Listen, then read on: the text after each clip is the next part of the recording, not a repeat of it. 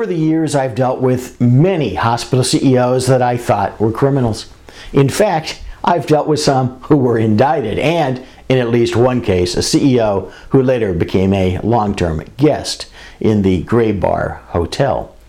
But one of the best stories was from a 2018 piece in the South Florida Sun-Sentinel about Broward Health, the Florida state-run entity that is one of the nation's largest health systems, appointing its criminally indicted interim CEO as its new permanent CEO after a search for a new leader.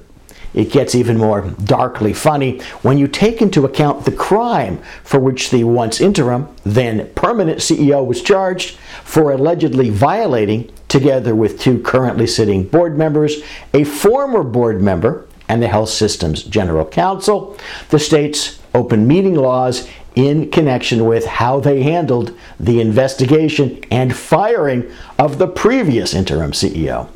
Yes, I know that we're supposed to say parrot-like, but she's innocent until proven guilty. Sure, but that's just a rule of law, not a rule of what's the right move in connection with a health system, a public one at that, its hiring decision, or for that matter, a medical group hiring decision.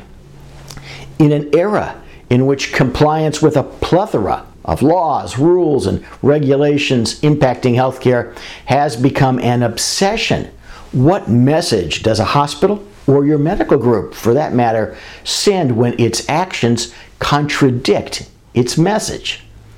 Is it, we expect you to comply with the law and to uphold the highest ethical standards even if we don't? Or, even worse, we're not angels, but if you're not, your contract is terminated. Sure, no one's perfect, but try not to be stupid.